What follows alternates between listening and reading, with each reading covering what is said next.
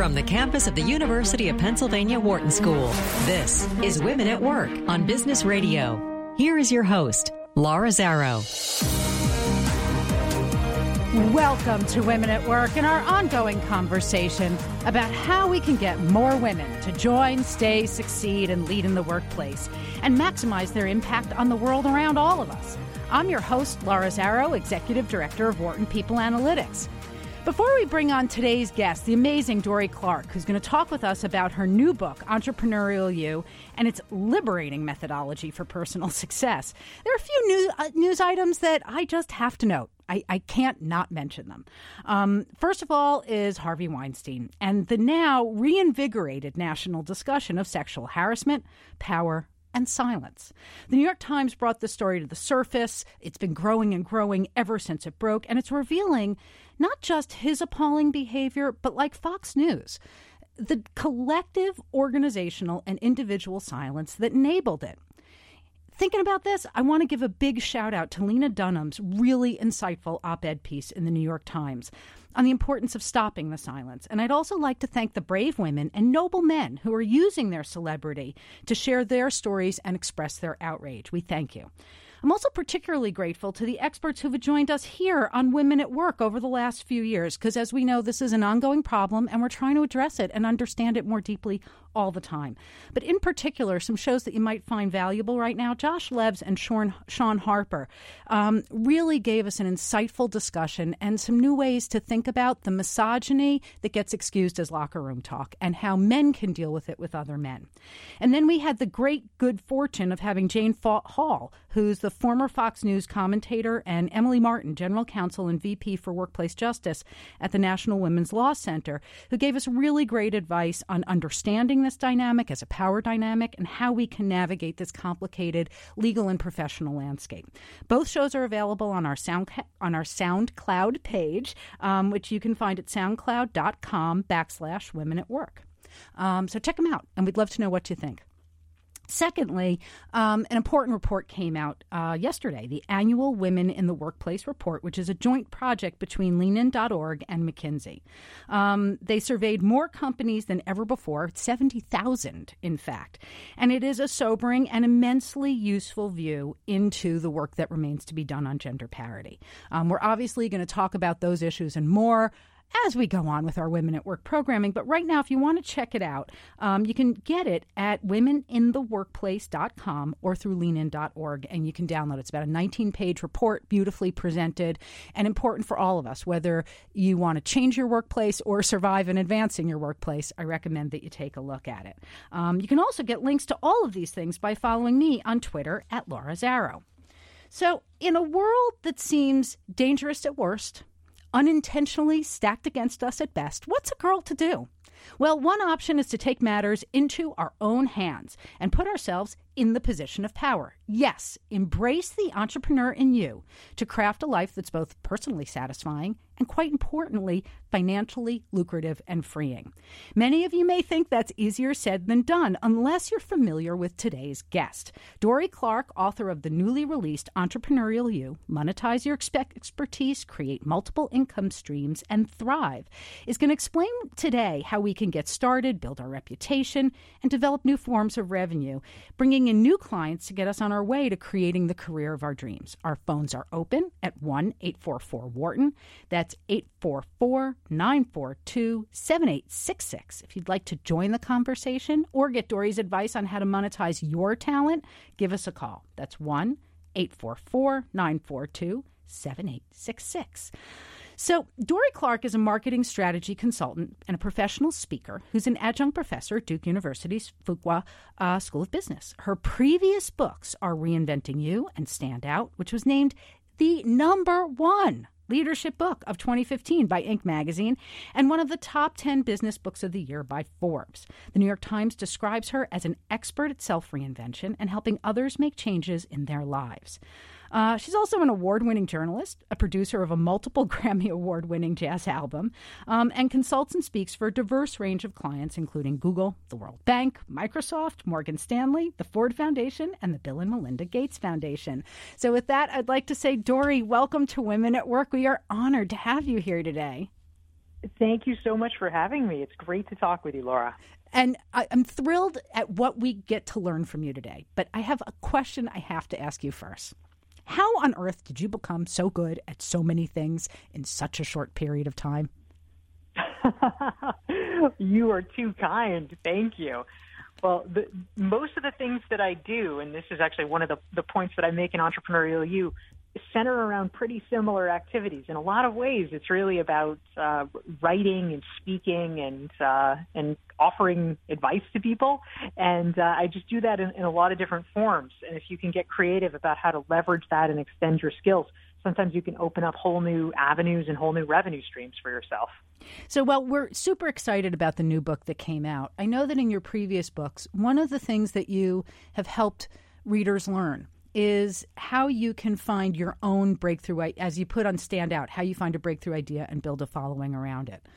Really, how did you understand that this was what you were good at and this was what you wanted to do and that they could all align? Well, in many ways, I started my career as a journalist, and so I have continued with that mentality. I have a question that I'm curious about, and so I write books to help answer the question. I was really interested in understanding and figuring out, once I started my own entrepreneurial venture as a marketing strategy consultant, how I could differentiate myself. We all know it's an increasingly crowded, noisy marketplace. And if we want to be able to get clients and get recognized, we have to do something a little bit different. And so I decided the best thing to do is learn from the experts. So in writing Stand Out, I interviewed more than 50 top thought leaders across a spectrum of different fields and interviewed them about how they actually had developed their own breakthrough ideas and how they went about spreading them and getting noticed. And then essentially reverse engineered it so that I could create a framework and a guidebook for regular professionals to be able to do the same thing. So while you tell the story in the book about how you shift from being a journalist to actually making a real living, doing speaking, vlogging, all these related but seemingly different activities that you have, could you share that with us a little bit? Because you were being paid like journalists get paid. Yeah, when I got my first job in journalism, I was making, I think, $28,000 a year, and I felt lucky to get it. And we should point out, you're not that old, Dory. That's right. This was relatively recently. It's not like when I started working in 1988. $28,000 in Philadelphia, that was actually not a bad salary. That's right. That's right. No, it was it was pretty tough wages to live on, but yeah, I would have been happy staying as a journalist, but fate and the economy really intervened. I got laid off from my job in 2001, and I wasn't expecting it. Journalism, you know, we think of it now as like, oh, it's just been in decline forever. But of course, that's not true. The year 2000 was actually the best year financially in history for journalism. But things turned around very quickly thanks to the rise of the internet, and newspapers just started hemorrhaging money. And so I got laid off. I couldn't find another job in journalism. And so in many ways, I got kind of, pushed off the end of the pier, and I had to find another way to make a living. I had to find other things to do. And it was that process of being forced to reinvent myself that really clued me into the fact that reinvention has become the necessary skill set for professionals today. And it led me ultimately to write my first book, Reinventing You, in 2013, and to help hopefully work to guide other professionals through that process so that they could reinvent themselves in perhaps a little bit more systematic and organized of a fashion than I did when I was flailing around and trying to figure out what to do. When you talk about, you just jumped off the pier, I was thinking about how necessity is the mother of invention. And sometimes it's at these moments of desperation that we have no choice but to rally, and we're often inspired to rally. At these moments, though, if we have any lingering sense of self-doubt, if we're plagued by imposter syndrome, it can get really big and bad and ugly at those moments when we're really down. Did that ever present itself for you? And what do you tell to other people who don't yet know that they can believe in themselves? Well, one of the best formulations that I've heard about this, and I actually write about this in Reinventing You, is a turn of phrase that Amy Cuddy, who is a psychology professor, business professor at Harvard, gave a famous TED Talk, discusses. And, a lot of people have a problem with the phrase, fake it until you make it. It's conventional wisdom, but a lot of people hear that and they think, oh, that's just kind of gross. I don't want to fake anything. I don't want to be. We don't want to be phony. That's right. Yeah. I don't want to just go down that road. But Amy Cuddy has what I think is a far better way to think of it. And the way she expresses it is fake it until you become it. Mm-hmm. Because the truth is, it's not about trying to pretend to be something that you're not. It's not, going around to bars and telling everybody, oh, I'm an astronaut, so that you can get dates or something. It's about really envisioning the future you. It's envisioning your best self and then working assiduously to reach that best self. It's the process of developing yourself. It's the process of striving.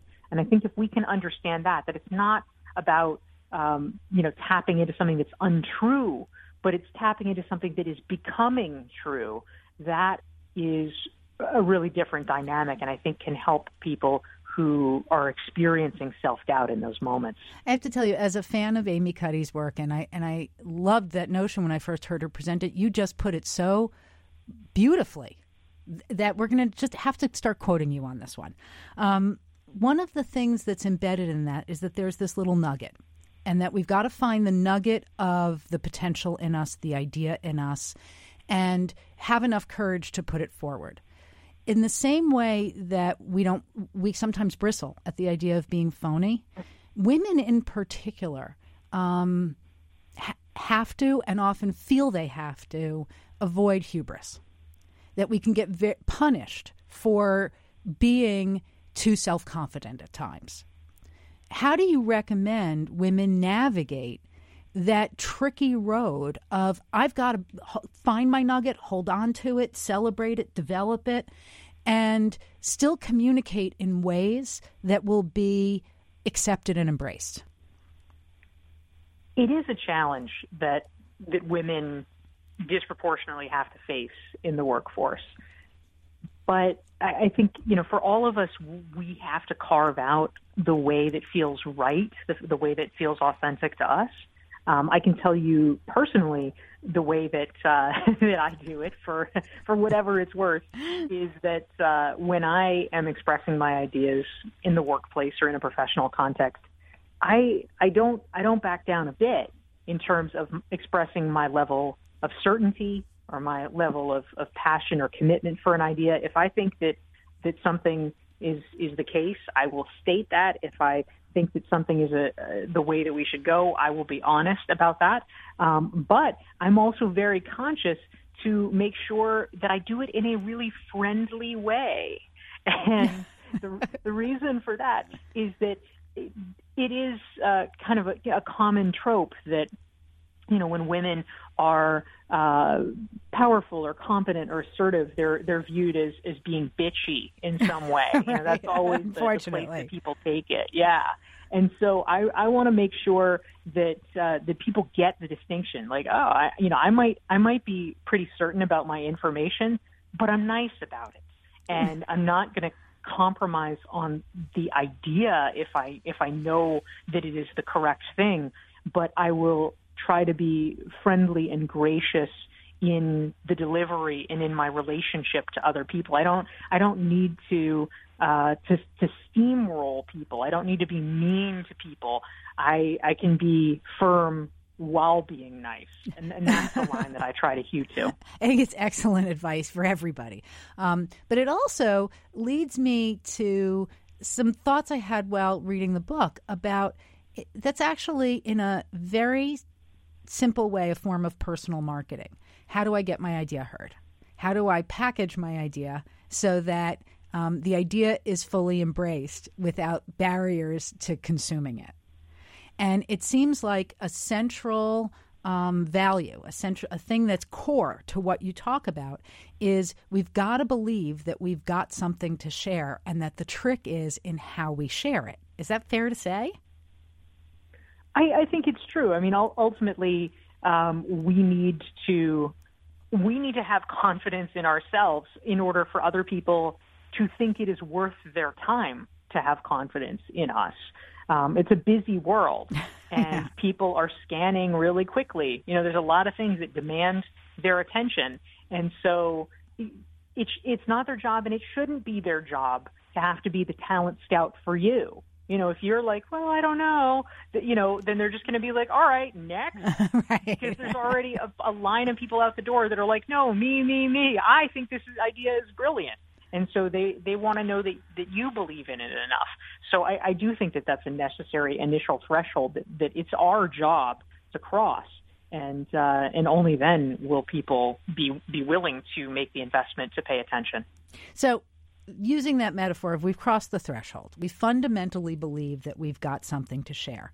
One of the things that you talk about is how we turn our expertise really into products. Could you talk a little bit about that and how it happens? Yeah, absolutely. So I think a challenge that has occurred in the modern workplace is that a lot of times the way that people actually make money from things these days has shifted. It used to be pretty simple. I mean, I was a journalist, and I would write articles, and I would get paid for the articles. Pretty basic exchange. But these days, a lot more of business is operating in a slightly different way. To borrow a phrase that I first heard from the internet theorist Doc Searls, it's shifted from making money from something to making money because of something. And so in my own life, this plays out because right now I actually spend a disproportionate amount of my time still writing articles. In many ways, my job still looks like being a journalist, except I don't get paid for any of it. And if that was just where the story ended, it would be pretty awful. I was like, oh, wow, yay, modern economy. But the good news is that that's not where the story ends. And in fact, I've been able to create revenue streams around the writing, revenue streams because of the writing. So that's where the difference is. So as a journalist, where you're reporting on the world around us, part of what you've shifted to is your thought leadership comes out in your books, and then the writing is about how to take those ideas and share them.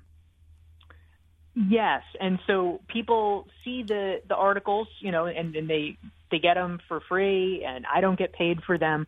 But if people are interested, then they're able to hire me for things like giving a keynote speech or executive coaching or consulting or online courses, and those are paid opportunities.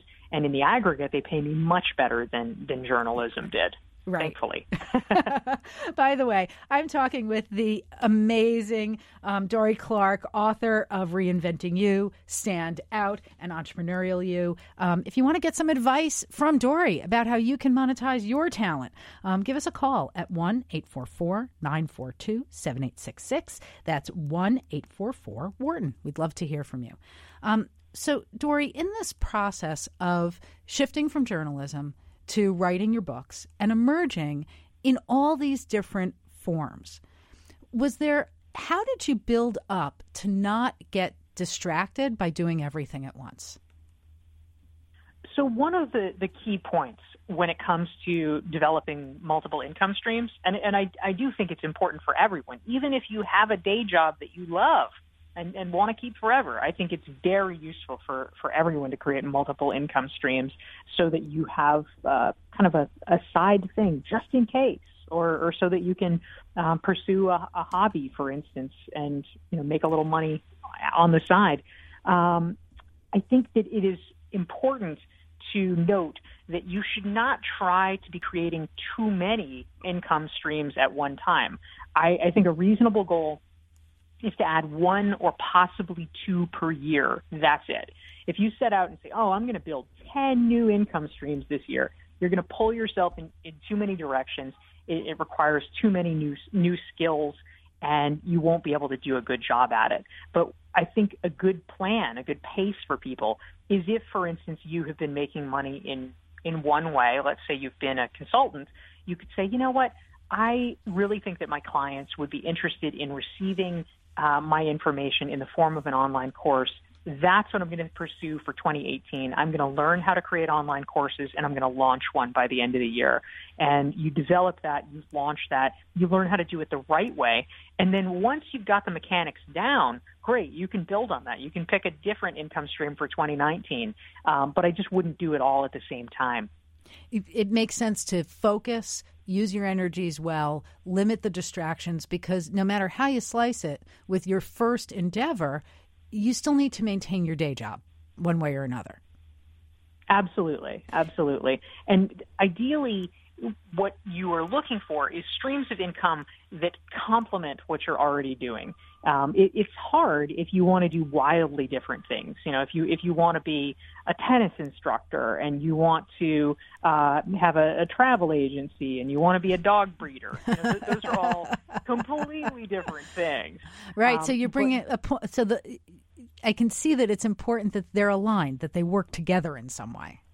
That's right. If they coordinate with one another, then if you're investing time in the new income stream, you actually don't feel like it's a waste, or you don't feel like it's time away from your regular job or your regular income stream. It actually is just another way of supporting and promoting that. So, for instance, when I write books, that, of course, takes a lot of time.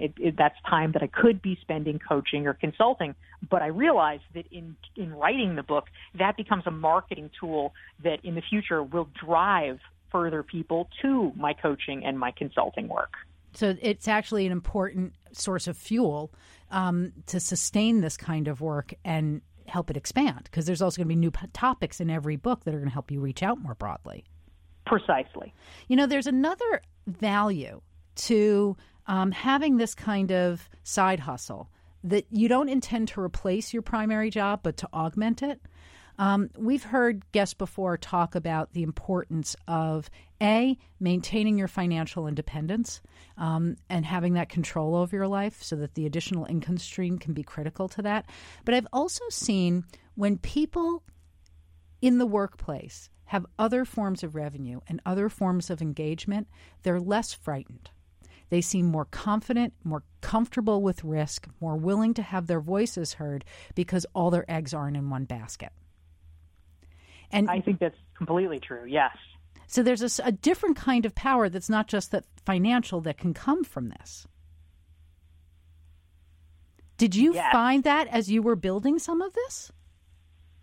Yeah, absolutely. When people who have day jobs have a side gig, it gives them an additional level of comfort, of confidence. Mm-hmm. And essentially what it means is that because they have something to fall back on, because they have other options, they don't have to be yes men anymore.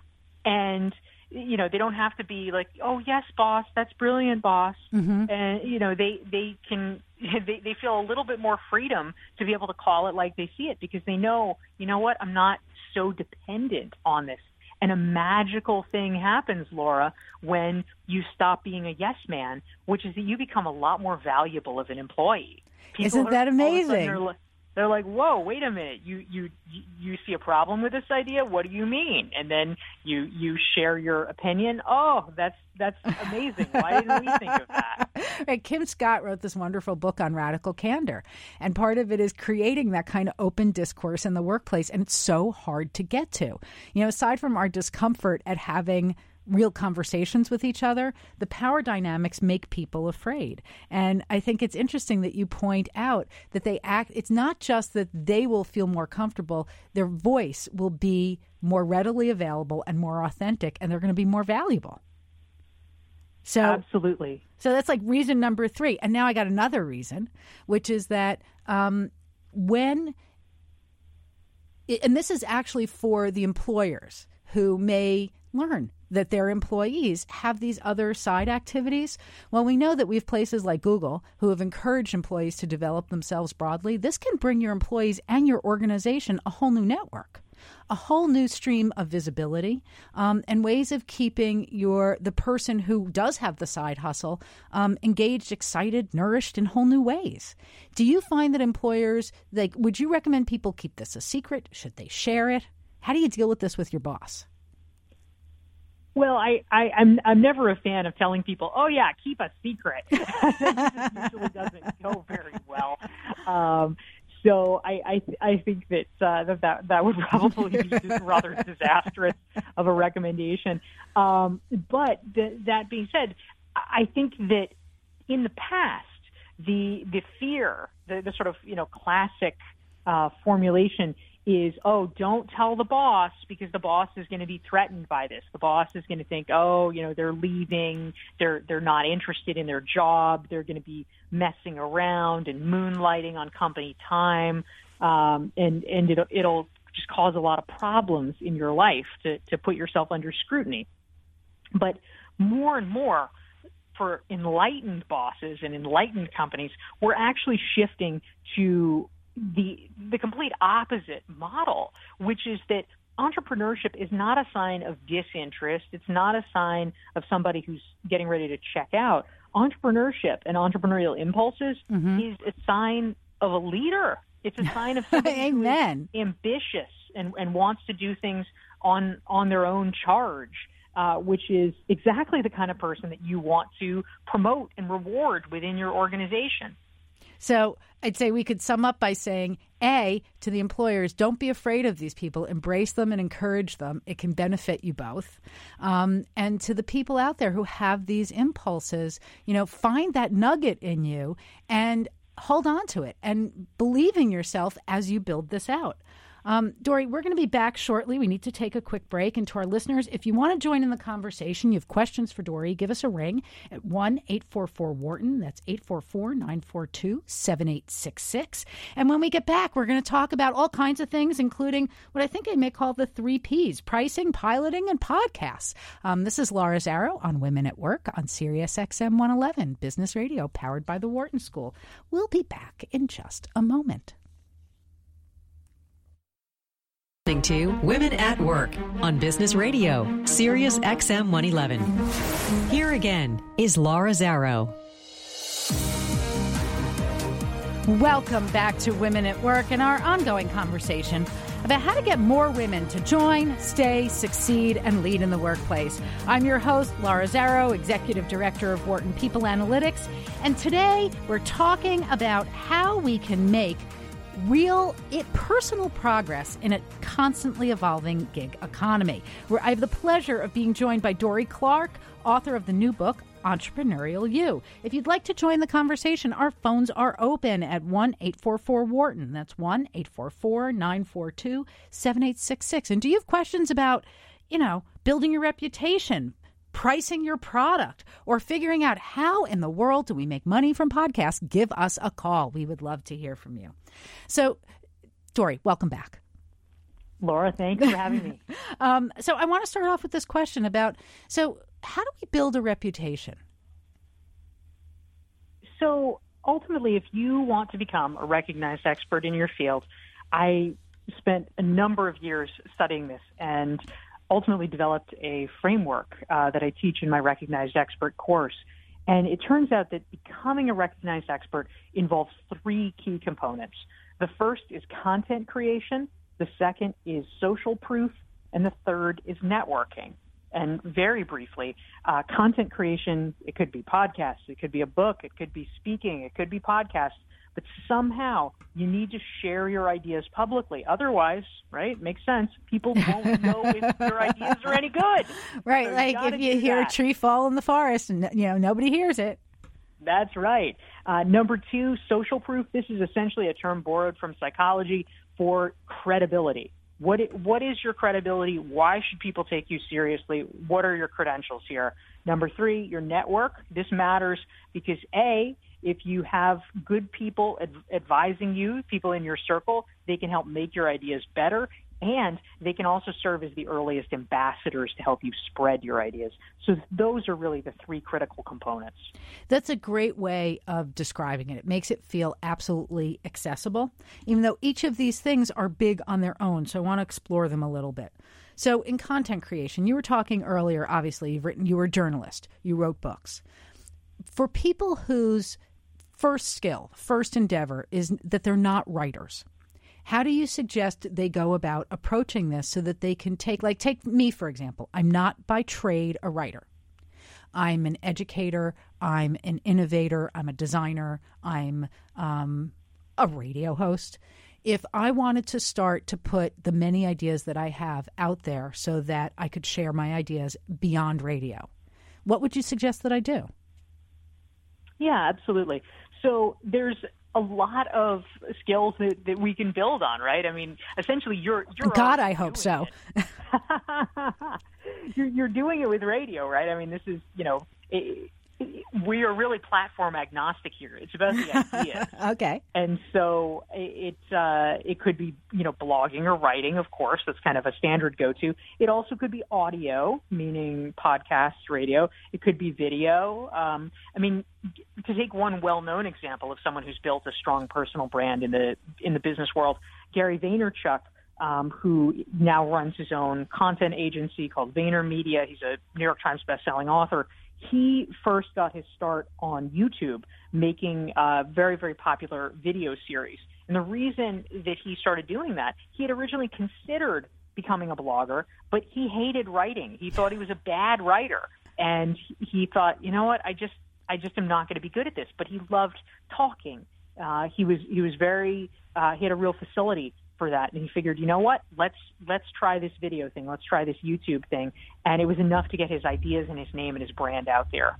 So you start from a position of strength. Where are you most comfortable? Where are your ideas most easily expressed for you at that moment? And then that gives you a launching pad. Absolutely. Okay.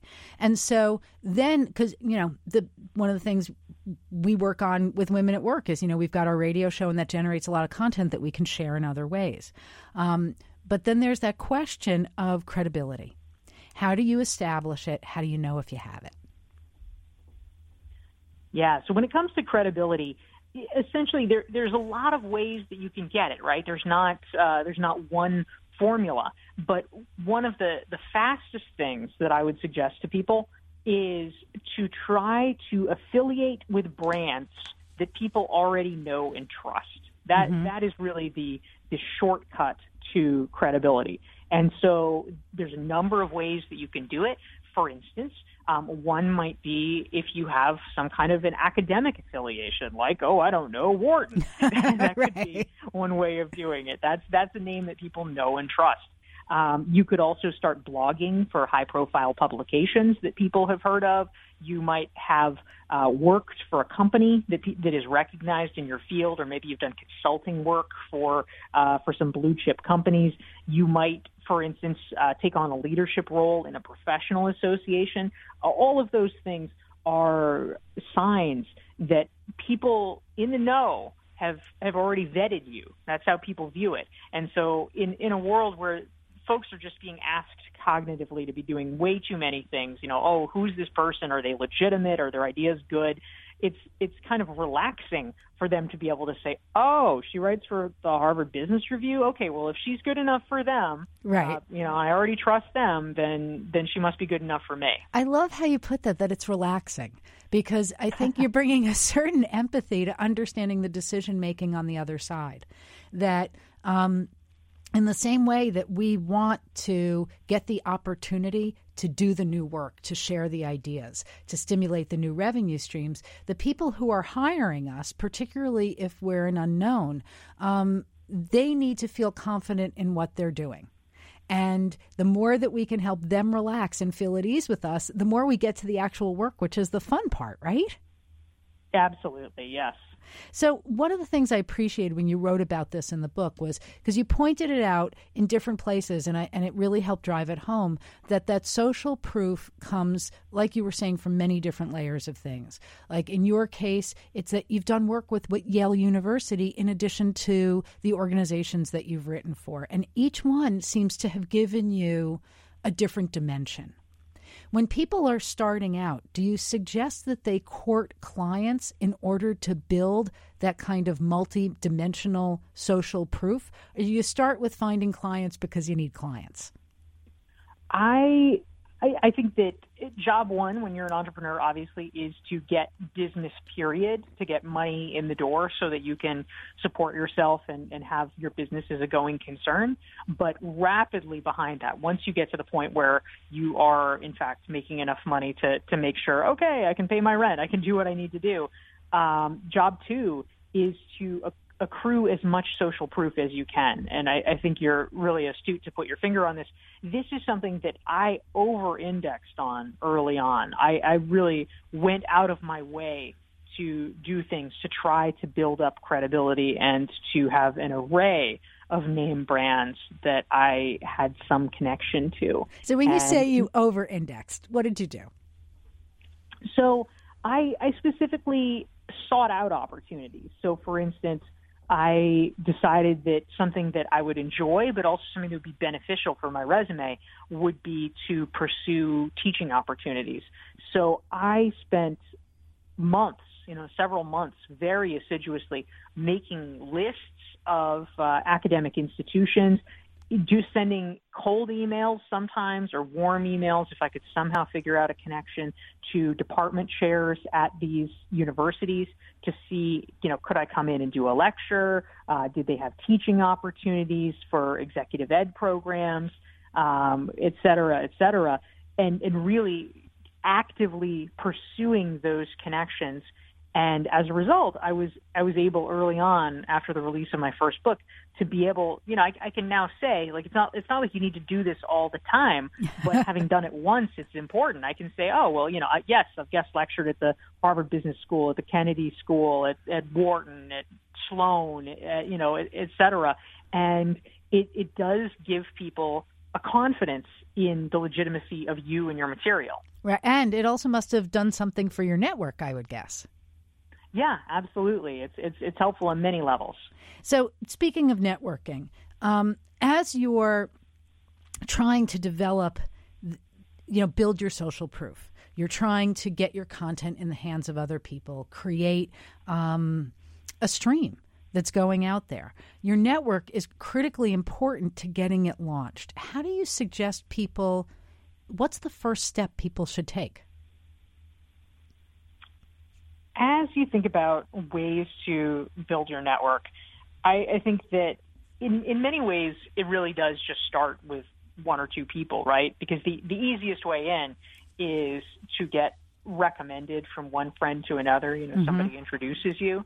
And so once you meet a certain small number of people, then things kind of take care of themselves, because people will make introductions and they'll help you. The real question is, how do you start? How do you make those first few connections? And I can tell you that one strategy that I pursued, which I really recommend for almost anyone, is that early on, in order to build my network among other business authors and thinkers, I tried to, quote unquote, lead with value by introducing myself in the context of asking people to do an interview for a blog that I was writing at the time for Forbes. And this went over pretty well because just about everybody would like to be interviewed on the Forbes blog. And the first interaction they had with me was not me asking for something. I wasn't, demanding, oh, help me with this or give me that. I was saying, here, let me promote you. Let me help you. Yeah, and so it created favorable associations. And it's fundamentally generous and curious. Yeah, it's brilliant. Yeah, thank you. And it led to many great relationships. I'm not surprised. By the way, this is Women at Work on Business Radio on Sirius XM 111. I am your host, Laura Zarrow. I'm talking with Dorie Clark, who's the author of the new book, Entrepreneurial You. If you have a question about what we're discussing, you want to talk about how to stimulate your own network, give us a call. You can reach us at 1-844-WHARTON. That's 1-844-942-7866. So, Dorie, I want to come back to this network question and how we get it going, because I can see that if you connect with one or two people and you get them to connect you, like the old Fabergé commercial, you get connected with them and so on, it starts to build, and eventually you find the places that get appropriately stimulated. In the book, though, you talk about almost like it has singular importance, building an email contact list. Could you talk about why and how you get there? Yeah, I'm definitely a big fan of building an email list, an opt-in email list. So this is not just like, oh, let's take all the people I'm connected with on Facebook and LinkedIn and then plunk them into an email list. An important distinction if you want to keep those friends. That doesn't usually go over so well. What you want to do is get people to consciously and proactively opt in to your email list to hear from you. And the reason that this is so powerful is that if we do actually think about social media, studies have shown again and again that even if you're connected to people, a very small percentage of people will actually see your individual message. It's a small hit rate because there's just so much content. They get flooded. One gentleman did a study about Twitter a few years ago, and his name is Danny Sullivan, and he discovered that somewhere between 2 to 5% of your Twitter followers will normally see a tweet. So, I mean, it's just really abysmal. You can't just tweet something out or put something out on Facebook and assume oh, now the world knows. Odds are that's not the case. Right. But your email list is something different. People generally still open their email. A much more common email newsletter response rate is about 20 to 25% open. Now, that's not everybody, but it's 10x what it is on social media for people seeing it. So it makes a huge difference. So if you can get someone to opt in, to raise their hand and say, yeah, actually, I would like to hear from you, this is interesting to me, then it's a very powerful way to reach people. It also seems like it's a good safety mechanism because you're getting their contact information as opposed to pointing them to a site where you don't know if they went there and you don't know how long you can get analytics when you blast to your own email list. But you also, if you change platforms, if you change URLs, you can redirect your list. That's exactly right. And one of the big points as well is, of course, that the email list is a relationship and a connection that you own, whereas if you're just saying, oh, come like me on Facebook, well, in 2013, everybody in the marketing world had a collective heart attack when one day, without warning, Facebook changed their algorithms and they made it harder for advertisers, or they made it harder for companies to reach their fans, the people who had liked their page, without actually paying to advertise. Now, of course, that is perfectly rational from Facebook's perspective. They are a publicly traded company, but everybody was nonetheless shocked about this. We shouldn't be shocked anymore. That's what they're going to continue to do. And so we keep the control as long as we keep it with an email list and we're publishing on our own platforms. Exactly. So what about LinkedIn as compared to Facebook? Because when I think about, now granted, I am admittedly, and as we often discuss here, a little old school about this, Facebook is my social world for the most part, and I'm not very active on it. And LinkedIn, daily, I'm getting more and more contacts, and it grows and grows and grows. Some of them I barely know. Some of them I have deep professional relationships with. Some of them are personal people who I also know well, but they're part of my personal life. How do you suggest we use our LinkedIn community when we're trying to both create social proof and expand our network and get our messaging and content out there? Well, LinkedIn is definitely a valuable resource. I mean, this has become more and more a necessity for people in corporate life. I mean, I would not hesitate to say that anyone who has a job, let's say anyone who's out of college and is in the professional work world, you should have a LinkedIn profile. This is something that has a lot of benefits. Number one is that LinkedIn pages are ranked very highly in Google search. And so if you do have a LinkedIn page, odds are that is one of the first things that will come up about you when someone is searching for their name, which inevitably they'll do if they're thinking of working with you or hiring you. Now, what is great about that is that a lot of the rest of the stuff that might come up about you in a Google search could be really random. Right. But your LinkedIn page is something that you have created yourself. It's exactly what you want it to say. It's exactly how you want to represent yourself. So that's really powerful. Any do's and don't do's on how you use your LinkedIn network and how you message them as you have these new kind of products to offer and services to offer? Well, I think that the key is just treating it as a conduit to reach people, thinking of it as kind of an alternative email inbox rather than, oh, hey, it's a new sales list for me. Right. But the fastest way to alienate people is to hit people that you don't know very well and say, hey, we're connected on LinkedIn, so let me sell you this thing.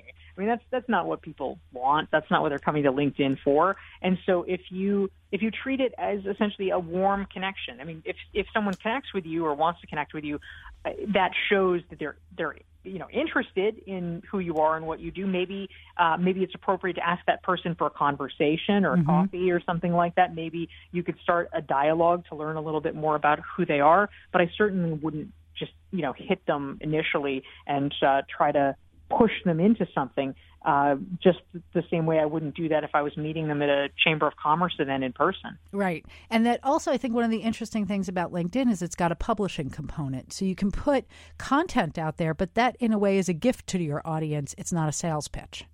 Correct? That's exactly right. And I am a big fan of people publishing on LinkedIn. I mean, one of the real hassles until just a few years ago with blogging, which, blogging is a great way to get your ideas out there, to establish expertise. I would always encourage people to blog, but there was one huge caveat, which is, hey, unless you want to keep blogging, unless you want to continue maintaining a blog, then, be aware it's going to look bad if you start blogging and then give it up, because, who wants to go to a blog that hasn't been updated for 6 years? I mean, no one. Right. So these are hungry little monsters that need to be fed. That's right. But LinkedIn is a little bit different because people are not coming to your LinkedIn page because, oh my gosh, I have to read the latest blog. They're already on your LinkedIn page because they're just interested in you. And so if they see that you have some blogs, that's perfect. They're already interested. They already want to learn. They're going to check it out, but they're not going to be upset if you haven't blogged in a while. It's not like there's the expectation. It doesn't diminish the perception of your value. Exactly. By the way, we have an email from Julie from Cinnaminson, and she wants to know, because her work has her generating an enormous amount of audio content that everybody around her is interested in podcasting. But the big question is, how do you make money on podcasting? How do you price it? And how do you get revenue from it? Do you have any advice for Julie?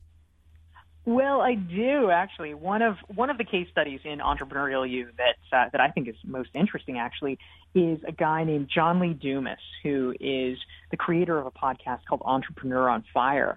And he started his podcast 5 years ago. And at the time, even more than today, the mantra was, well, podcasts are nice, but nobody makes money at it. But he realized a crucial fact that in many ways everyone else was missing, and it really catapulted him to the top.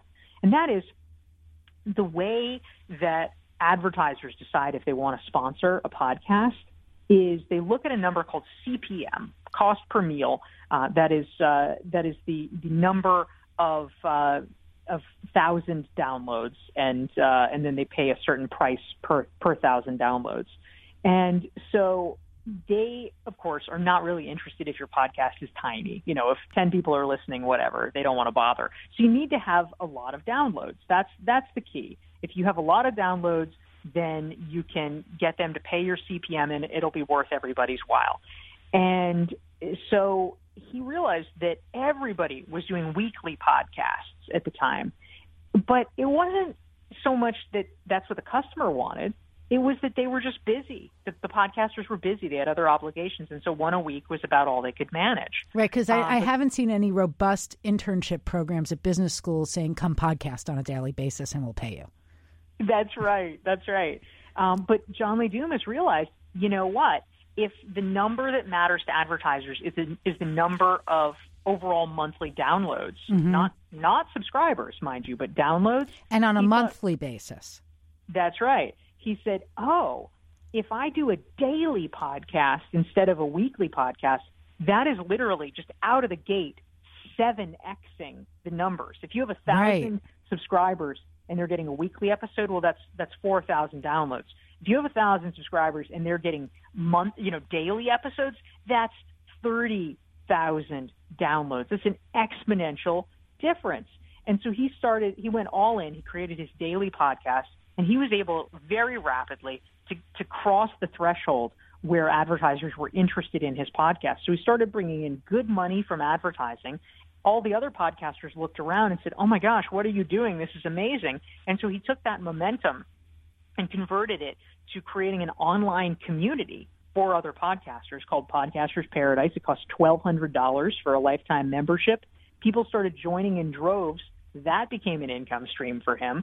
And so he's really become a guru among podcasters and has built up a business now. He publishes a monthly income report on his website. He is bringing in somewhere between $300,000 and $500,000 a month from his podcast. That's incredible. Okay, so 2 questions about making this real. So it seems like there's 2 critical components here. One is that you need to have subscribers to your podcast, and that's your job to stimulate through your own marketing and network development, right? Yes. And then the second pivot here is about the advertisers. In traditional media, there's a sales team that goes out and pitches the advertisers. Do they find you in podcasting because they're getting this data about the download rates, or do you still go and pitch the advertisers? So sometimes if your podcast is gaining a lot of traction, sponsors might come to you. But a couple of strategies. Number one, if you do in fact get enough downloads, there are podcast networks, and they will help represent you, and they can negotiate ad rates and ad buys for you. So that's a possibility. Another possibility, if you want to go grassroots, is that you can listen to other similar podcasts in your field and see who's already advertising on those podcasts, because hey, they're clued into the medium. They're used to doing it. Mm-hmm. And you can reach out to them and say, hey, guys, I have now reached, such and such threshold where I have, this many downloads per month. I notice you advertise on podcasts. Would you be interested in advertising on mine? And you can start that dialogue directly. That is amazing. Dory, this is all fascinating, useful stuff we can build on. We didn't even get to scratch the surface of things like pricing and piloting and audience feedback. There's so much to learn from you. If you have lots of content, and I have a feeling that that content are all useful to our listeners. So can you tell us how they can find you, particularly if they're interested in these different topics?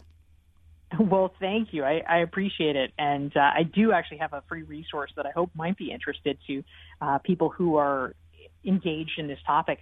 It's the 88-question entrepreneurial you self-assessment, and actually walks people through the process of thinking about how to develop multiple income streams in their own business. And folks can get that for free by visiting my website, DoryClark.com. And if they want to take the step that precedes it, because I know that you also had a wonderful assessment with Standout, where can they find that? Same thing on your website? Oh, yeah. If folks would like to get the Standout self-assessment, that helps you identify what your breakthrough idea is and begin to build a following around that. You can indeed get that right off the website as well, DoryClark.com. It's DoryClark.com. Dory, you have been fantastic. Thank you so much for joining us. I'm Laura Zarrow. This has been Women at Work on Sirius XM 111. Thanks so much for listening. Thanks to Dory and our whole production team, and we'll see you next week. Thanks, everyone.